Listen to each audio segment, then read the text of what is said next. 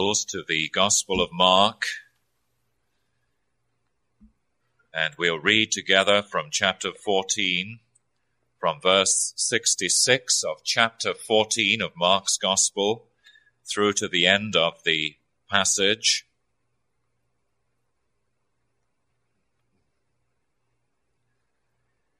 It is the account of Peter's denial and disowning of his master, the Lord Jesus, and as such is a very familiar passage indeed.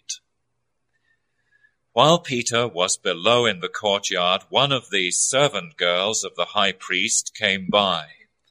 When she saw Peter warming himself, she looked closely at him. "You also were with that Nazarene Jesus," she said. But he denied it. "I don't know or understand what you're talking about," he said, and went out into the entryway. When the servant girl saw him there, she said again to those standing around, "This fellow is one of them."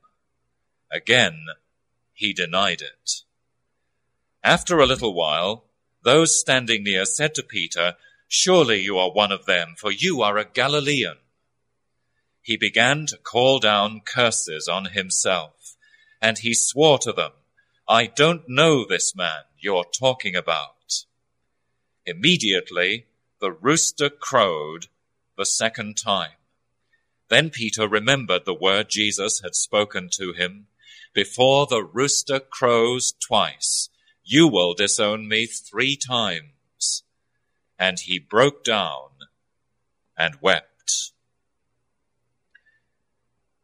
The Lord will bless to our understanding this reading of his own word. Now we are coming this evening for the final time in our series of studies through this chapter of Mark's Gospel to the very last incident recorded for us in these great verses.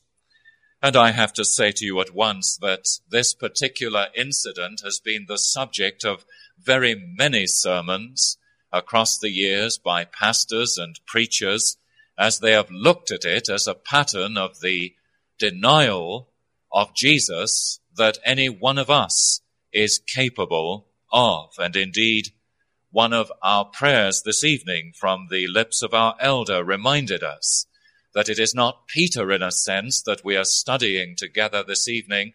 It is anyone and every one of us who have professed faith in the name of the Lord Jesus Christ. And what is certain is that Scripture never blushes to expose the faults and the failures, even of its very greatest and most outstanding characters. And so, as in early episodes, we see in this incident Peter appearing in a very humbling light indeed. In fact, we might say of this passage that he is experiencing the most desolating of the many lapses in Peter's life. And as we will see in this incident as we explore it together, there are a number of powerful and practical lessons inevitably that must jump out of this passage and be applied to our own hearts and lives. But as we begin to look at it, I want you to notice particularly, as we explore the lineaments of this incident, that we see Jesus in his ministry as prophet and teacher of his people. We need to be reminded tonight that he occupies many offices. He is the high priest of our profession, and we are indebted to his continued intercession for us. But in this passage especially, I believe we see his ministry as prophet and as king to his people, the one who draws near them and counsels them concerning their danger and their condition of heart. And oh, if we would only listen to what that great counselor says to us, how many falls we would avoid, how many situations that we fall into we would have been able to escape from and to glorify God in them instead of bringing shame so often upon his name? Well, it is then the prophetic and the counseling ministry of Jesus that we see so clearly, I believe, in these verses as we study them together tonight. And the subject very simply might be summarized as in the sermon heading, here is a man who has been forewarned, but who sadly has not been forearmed. And so I want to share with you three things. There is, first of all, the warnings that Peter disregarded. And secondly, there is the willfulness that Peter displayed. And thirdly, there is the witness that Peter continues to demonstrate to each one of us. Now, first of all, as we come to this passage, you notice there are the warnings that Peter disregarded. One of the most obvious and indeed the outstanding lessons, I think, of this incident and this passage lies directly here. And I want to ask you this evening as we begin to approach it in this light, are you this evening disregarding some warning that God, by his word and spirit, has given to you? Are you now, as you sit in this service, disregarding such a warning? This indeed for some of us might be the most urgent question facing us in our Christian lives. What do we do with divine warnings? Do we gloss over them when we're reading the page of the Word of God and something there speaks to us like a burning fire that arrests us and we cannot get beyond it in our reading? Do we gloss over it?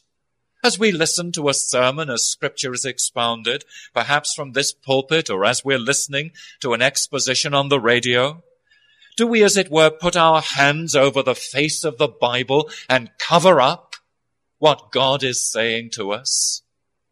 What do we do with the warnings that God in grace and mercy so often addresses to us? And you see, we need to see what Peter did with the warnings that God in his mercy had given to him. And there are two warnings, I believe, that Jesus had given to Peter in particular that could have saved him out of this whole situation, so that every step downward for Peter could have been a step upward for him. And all the disgrace that he brought on the name of the Savior whom he loved and served could instead have been honor that redounded to the glory of the Lord Jesus, if only Peter had not disregarded the warnings that were given to him. Well, the first of these warnings is surely, as we saw earlier in the chapter, when Jesus, you recall, spoke to all the disciples. He said, I will smite the shepherd, quoting the action of God as recorded in the book of Zechariah, I will smite the shepherd and the sheep will be scattered. And Jesus, you recall, said to them all, you will all leave me and you will flee this night.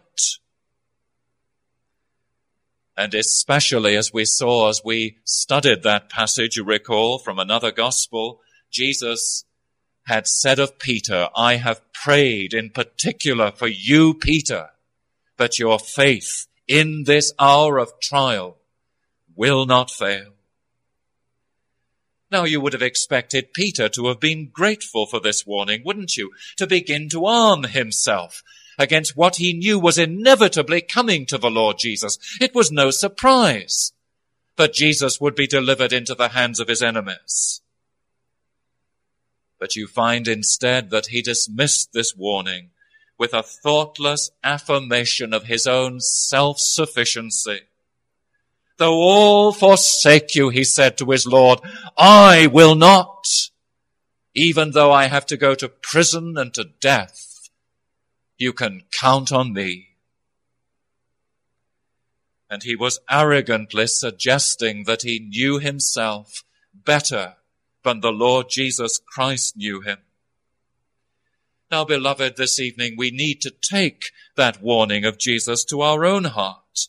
The Lord Jesus is continually, I believe, giving us these kind of warnings. He's saying to us by his word and spirit, you are such and such a person, and these are the areas of weakness where you are most prone to temptation in your Christian life. These are the points at which you are most likely to go astray.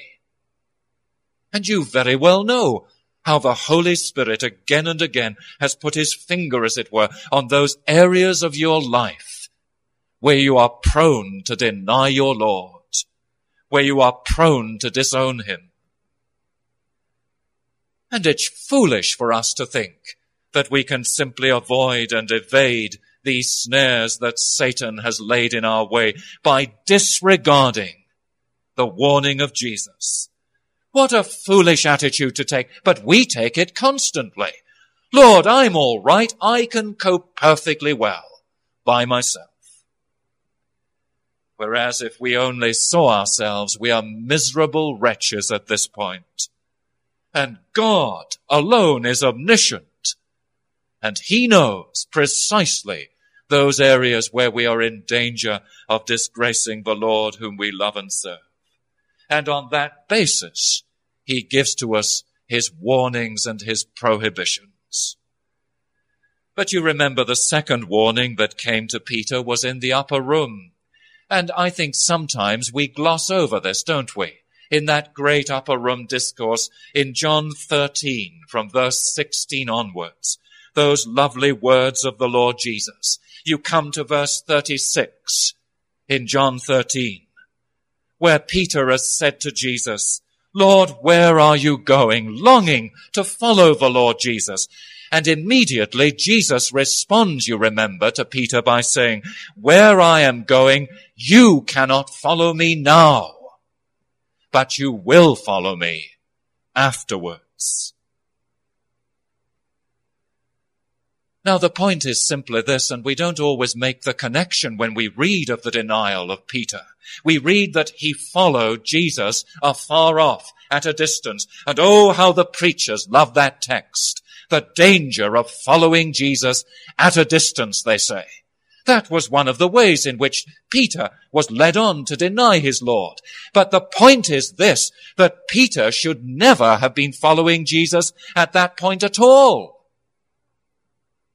You cannot follow me now, Jesus had said to Peter, but you will follow me afterwards. And instead of listening to that warning that Jesus had given him not to keep company with him in the hour of his trial, for Jesus had to tread the winepress of God's wrath alone, Peter, in that passage in John 13, begins to remonstrate with his Lord and say to him, why can't I follow you? I will go with you to prison and even to death. And Jesus has to caution him before the cock crows twice. You will have denied me 3 times. And Peter has said, Lord, you can count on me. I'm ready for anything. Now, I wonder if you see what I'm saying to you this evening. There are 2 things, aren't there, that arise out of these 2 warnings that Jesus had given to this man that are so salutary for us. He had not really learned the lesson of submission to his Lord and Master. You look at him there in the upper room in John 13, where Jesus had rebuked him when he refused to have his feet washed. And you would have thought that Peter had learned submission when he said to Jesus, then, Lord, don't wash just my feet, but my head and my hands as well. But he was still acting on his own estimate of himself. He was still determined, as we see in this incident, to go in the direction that Jesus had forbidden him to go in. And there is a lack of submission to his Lord in this man's life. And I want to tell you tonight that this is still the problem, isn't it, in many of our lives? We're so like this man. we make the same mistake. Jesus says to us, leave the world and follow me, and we hanker after it. We're not in submission to the Lord in that area so often of compromise with the world. Sometimes when we're counseled by others in a Christian church or fellowship, and we hear things we'd rather not hear, things about our character, our weaknesses, and gently and lovingly but firmly, the oversight of the church has spoken to us about these things in our lives. But we prefer not to be in submission, not just to the oversight, but to the Lord, whose representatives those elders or deacons really are. And he had not learned, and we so often have not learned, the lesson of submission. But the second thing that Peter had failed, you notice, to learn in these warnings that Jesus gave to him was what his past history should have taught him. You see, all these experiences that Peter had gone through, you remember at Caesarea Philippi when Jesus had rebuked him and called him Satan, or when he was on the Mount of Transfiguration and had spoken those foolish and impetuous words, Lord, let always remain here. Or when again in the upper room, Jesus had wanted to wash his feet and he had remonstrated with his Lord again and said, never will you wash my feet. All of these things should have taught this man something about his character. And he should have been taught that the mistakes he made once, he was making a second time, and a third time, and a fourth time, and a fifth time. He hadn't really changed at all. And he was not able to learn that past history so often reveals a man's character, doesn't it? And so you see, before we leave this section of our study, what it says to me tonight and what it says to you is, do I know myself in the service of my Lord and Master? Have I taken seriously what the Bible says about me, or do I cover it up with my hands and say, Lord, I'd prefer that it wasn't there? Do I know myself? And the great Puritan maxim comes into its place here, know thyself. And have I learned from my past history, and have I, by God's grace, begun to accept it? Because you see, it's basically dishonest, beloved, to say, I believe all that the Scripture teaches. It is God's infallible word. It is his inerrant counsel for me that will take me all the way from grace to glory. And it's inconsistent to say, having said that I won't listen to what God's word says about me. I believe it's Glyn Owen in his exposition of this great passage from Mark 14 who says this of people in the church. Listen, I know many people, he says, who swear that they believe the Bible, yet who simply do not do so, and who have enough blind spots about themselves to turn the whole world against the Lord. And he's writing about professing Christian people. They are so blind to faults and failures in themselves that they're not taking God's word seriously. They're trifling with God. And oh, my dear friends, this evening, we need to begin where Peter should have begun, by listening to him. But do you notice, secondly, that there is not only the failure of Peter to listen to his Lord's counsel, to the warnings that were given, there is the willfulness that Peter then displayed. And the one thing inevitably follows the other, doesn't it? And Peter had to be brought to the position where he realized that when we don't listen to God's warnings, inevitably we follow a course of willfulness. We begin to stray. And that way of straying is always stony. It's always rough. It's always cruel. It's always a harrowing experience. And this is precisely what Peter now began to find out, because he had failed to know himself. Now the Lord Jesus begins, you see, in his ministry of counseling Peter, to let Peter taste the fruits of his own disobedience. He begins, as we see in this incident, to taste what it is to be a broken man, because God can do nothing with any of us until he has broken us. Are you a child of God this evening? Am I a child of God? One of the difficult experiences, that we have to learn is simply this, that if he loves us, he will chasten us. There is no son of God that is without chastening or scourging, as the writer to the Hebrews puts it. And he will break our self-will, and he will make us walk that rough and cruel and harrowing road until we've come to realize the importance of the warnings and directives and prohibitions of God's word. I think it's Glyn Owen again who, in dealing with this passage, likens what happens here to standing wheat in a field. And he says, as long as there is a glowing field of wheat blowing in the wind, it's no use to anyone. It has to be broken and it has to be thrashed and made useful as food. And then it begins to serve the needs of men.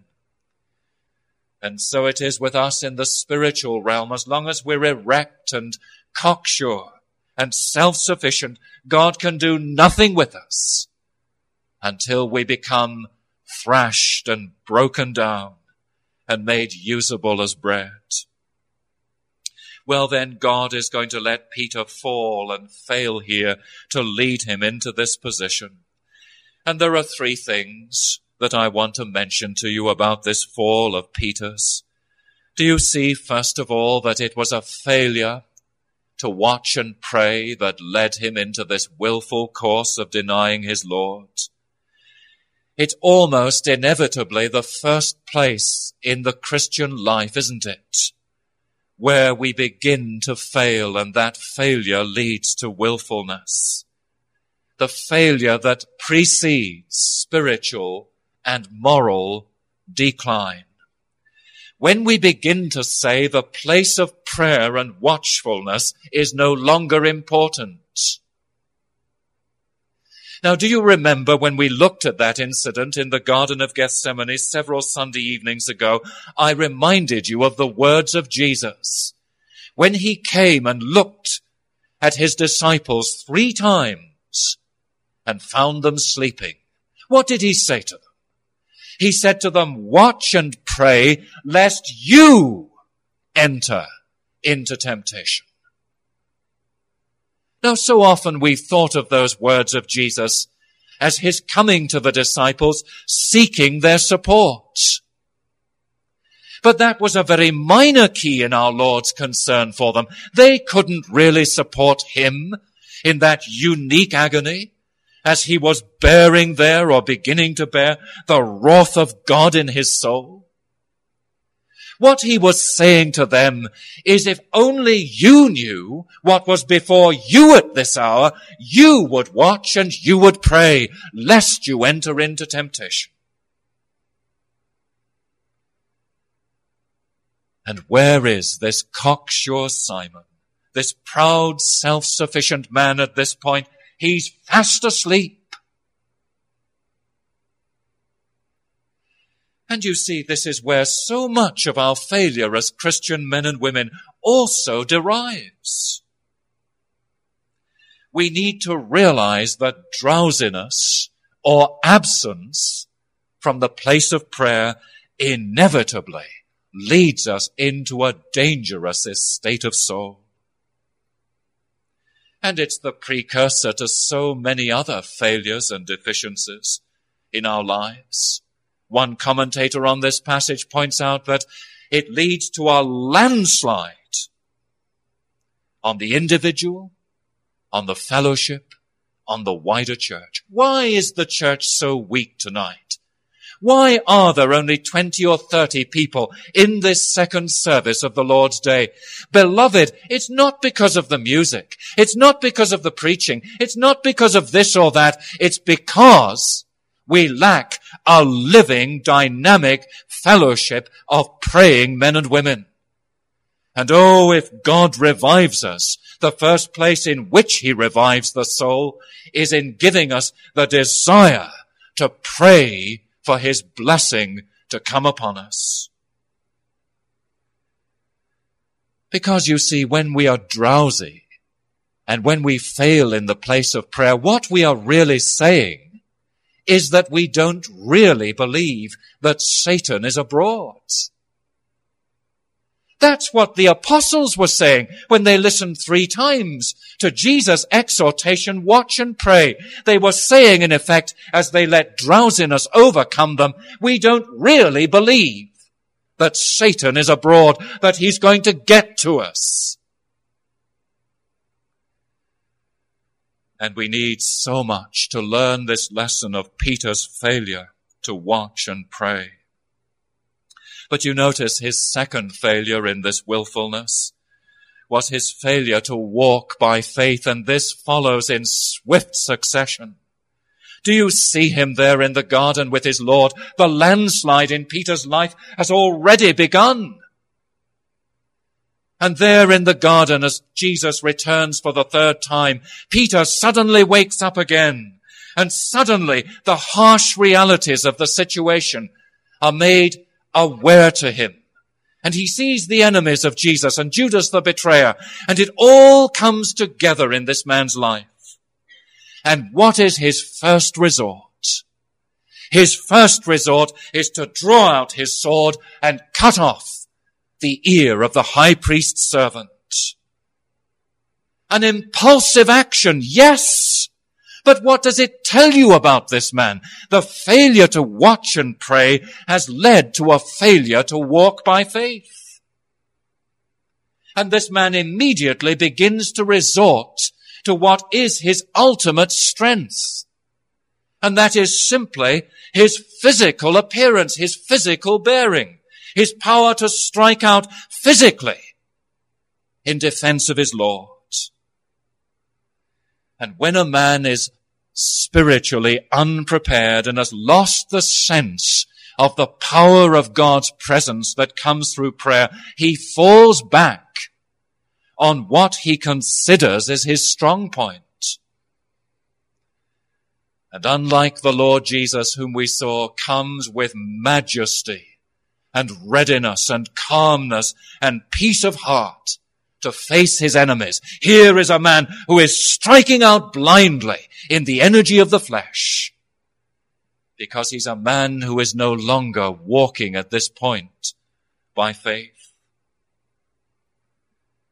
And it applies to us, doesn't it, in every level of our lives. How often have you seen a situation within your fellowship or your church or your business or your home life, and instead of dealing with it with a spiritual sensitivity, walking by faith, you've resorted to intrigue to get your own way.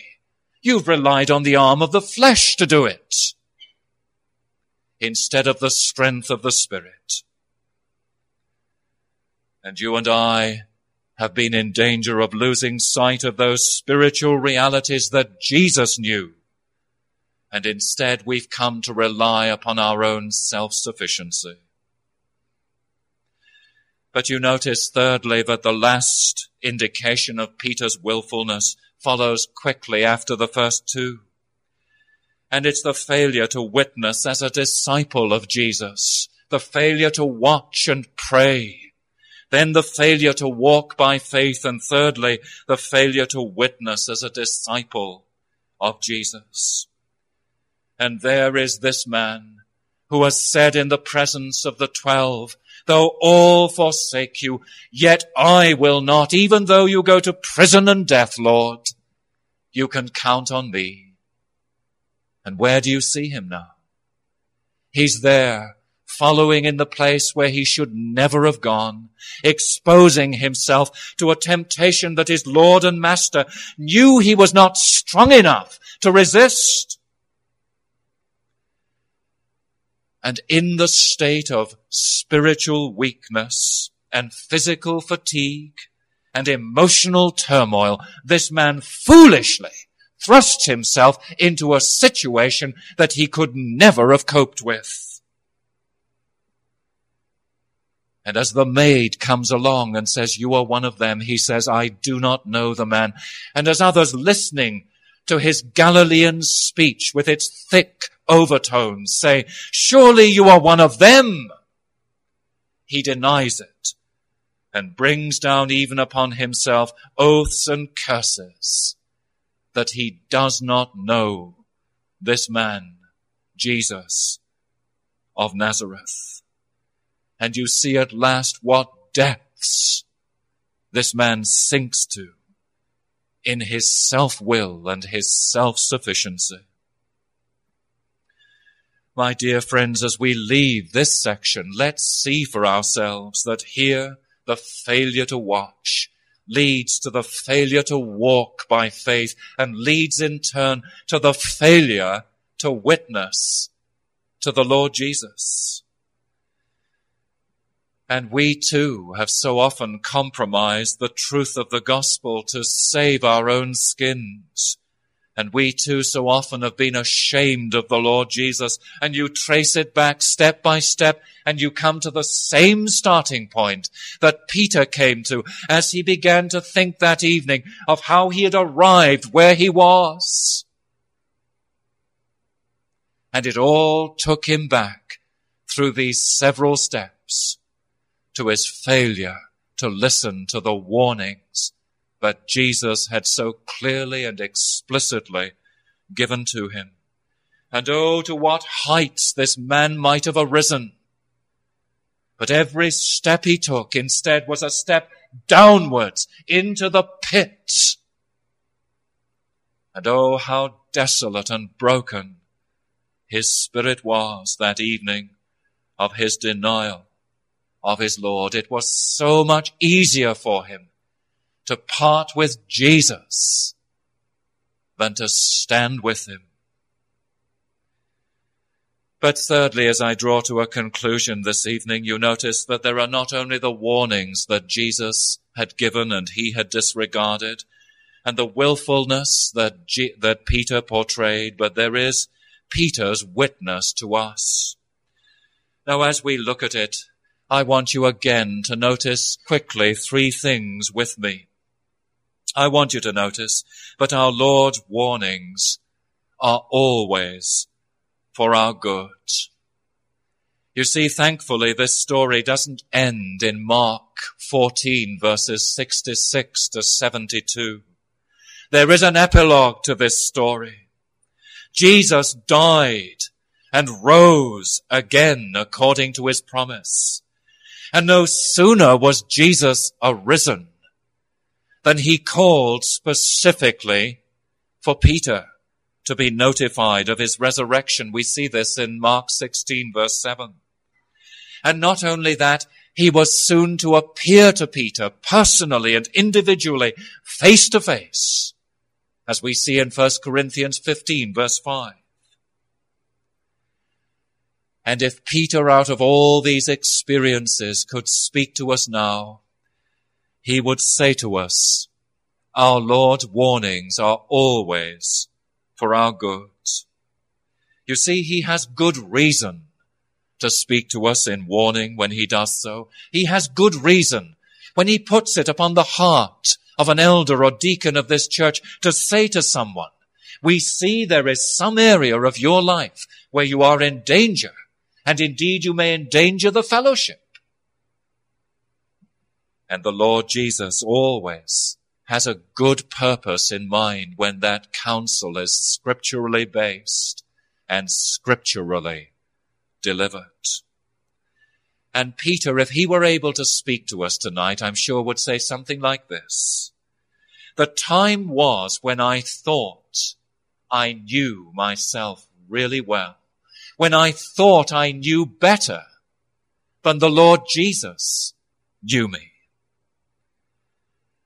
But I've come to a very different opinion.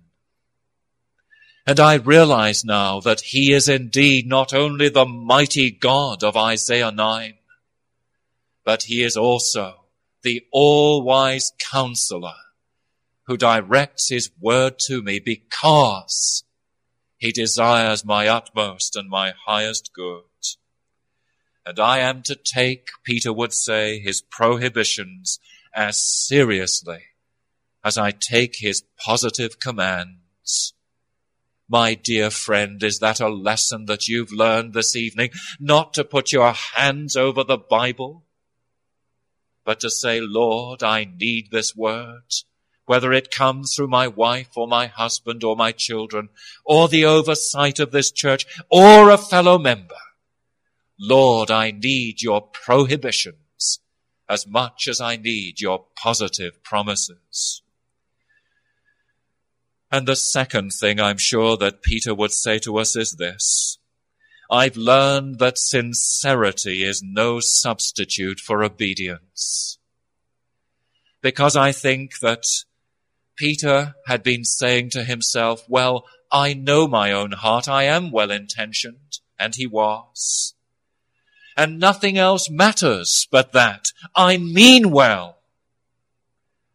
And so often we justify ourselves, don't we, on the basis of sincerity. We're burning in zeal. We want to spread the word. We want everybody to be where we are spiritually. But they're not.